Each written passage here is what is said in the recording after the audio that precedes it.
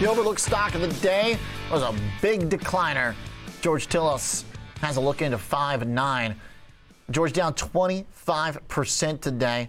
You know, this is a pretty painful move for stock that had been holding its lows of the year, basically from March all the way through to this month. What happened here? Well, I think overall there's some challenges, OJ, from the standpoint of maybe valuation. The CEO looks like they've resigned and is moving on. The company actually guided, it looks to me like they guided a little bit higher for Q3, both on sales and earnings. But it doesn't matter. It sold off, look, about 25%. And for those who don't know the company, Five9 is basically an intelligent cloud software company that is utilized by contact service centers. They help basically with the omni-channel sort of on-premise as well as hybrid offsite automatic call distribution, voice response, as well as things like intelligent call routing. So it's utilized across multiple industry groups like entertainment. They also help with inbound and outbound services, workflow automation. They compete with companies like Twilio, RingCentral, and of course Nutanix is another one of these names. But all these stocks are down just dramatically this year, because of the fact that the enterprise software space is facing a significant amount of multiple compression. But even as multiples compress, the earnings projections for companies are actually getting lower. So multiples expand and they compress further because of the fact that we see now prices are falling significantly. I think, you know, this is a probably due sell-off. In other words, it's justified.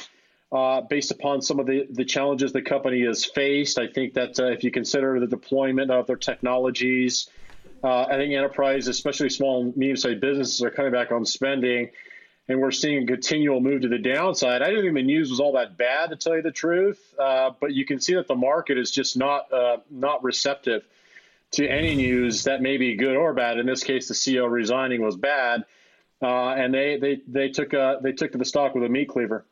Okay, yeah, they did. And as we're now down to $57, thinking about its full trajectory over the last 2 years is mind-boggling. You know, they traded at $77 when COVID first began to hit. They dropped down to a low of $52 during the spring COVID sell-off, and then powered all the way back up to $211. Now we're back down to where we were at those lows. Do you think, George, it's unreasonable to assume this trajectory will be a baseline for other companies? I mean, it's not a terrible business, is it? I mean, like, are they suffering that much worse than other enterprise companies in this category? No, I mean, I've seen worse, and we've talked about even worse companies than this. Right. The company situation is not, I mean, we're seeing sort of this, you know, not necessarily a terminal decline. We're seeing essentially a catastrophic decline in a lot of these names.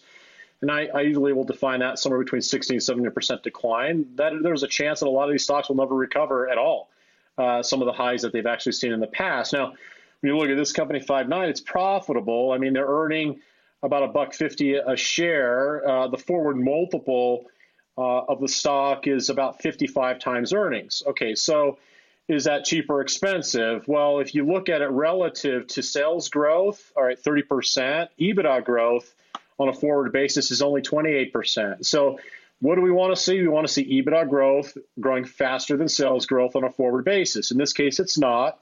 And if you look at the multiple around 55, I'm just going to do simple math here, that the multiple or the forward PE is twice the EBITDA growth. Now, fair value, generally speaking, as long as you see EBITDA growth higher than revenue growth, would be a multiple that's about one times EBITDA growth. And in this case, it's 2 times EBITDA growth. I talked about Tesla earlier with Kevin on the other trading show. I find Tesla right now with EBITDA growth at 71% and a multiple that's right around 50 is cheap. I know that sounds counterintuitive, but based upon the EBITDA growth of that company, I know there's a lot of bears on that stock, but that one is a lot cheaper than a company like Five9. What I'm saying on a growth perspective, not necessarily on a price perspective. Okay. All right. So then where do we go from here? Is this a company that needs to pair up with someone? Are they going to be in search of a buyer? Oh yeah, anything's possible, OJ. I mean, I think this is the right time for major companies. Salesforce.com, they're a serial acquirer of different companies, mergers amongst two competitors, like a Twilio, for instance, could be a situation where we see some competitive lockups together. Anything is possible, but I'm not going to speculate. I don't think you should speculate on that occurring as an investment strategy. It's just you just don't know. And you have to go with the trend. Unfortunately, the trend has been down. Now you see a gap to the downside, and you could also see a gap and go, which means a continuation of this gap to the downside.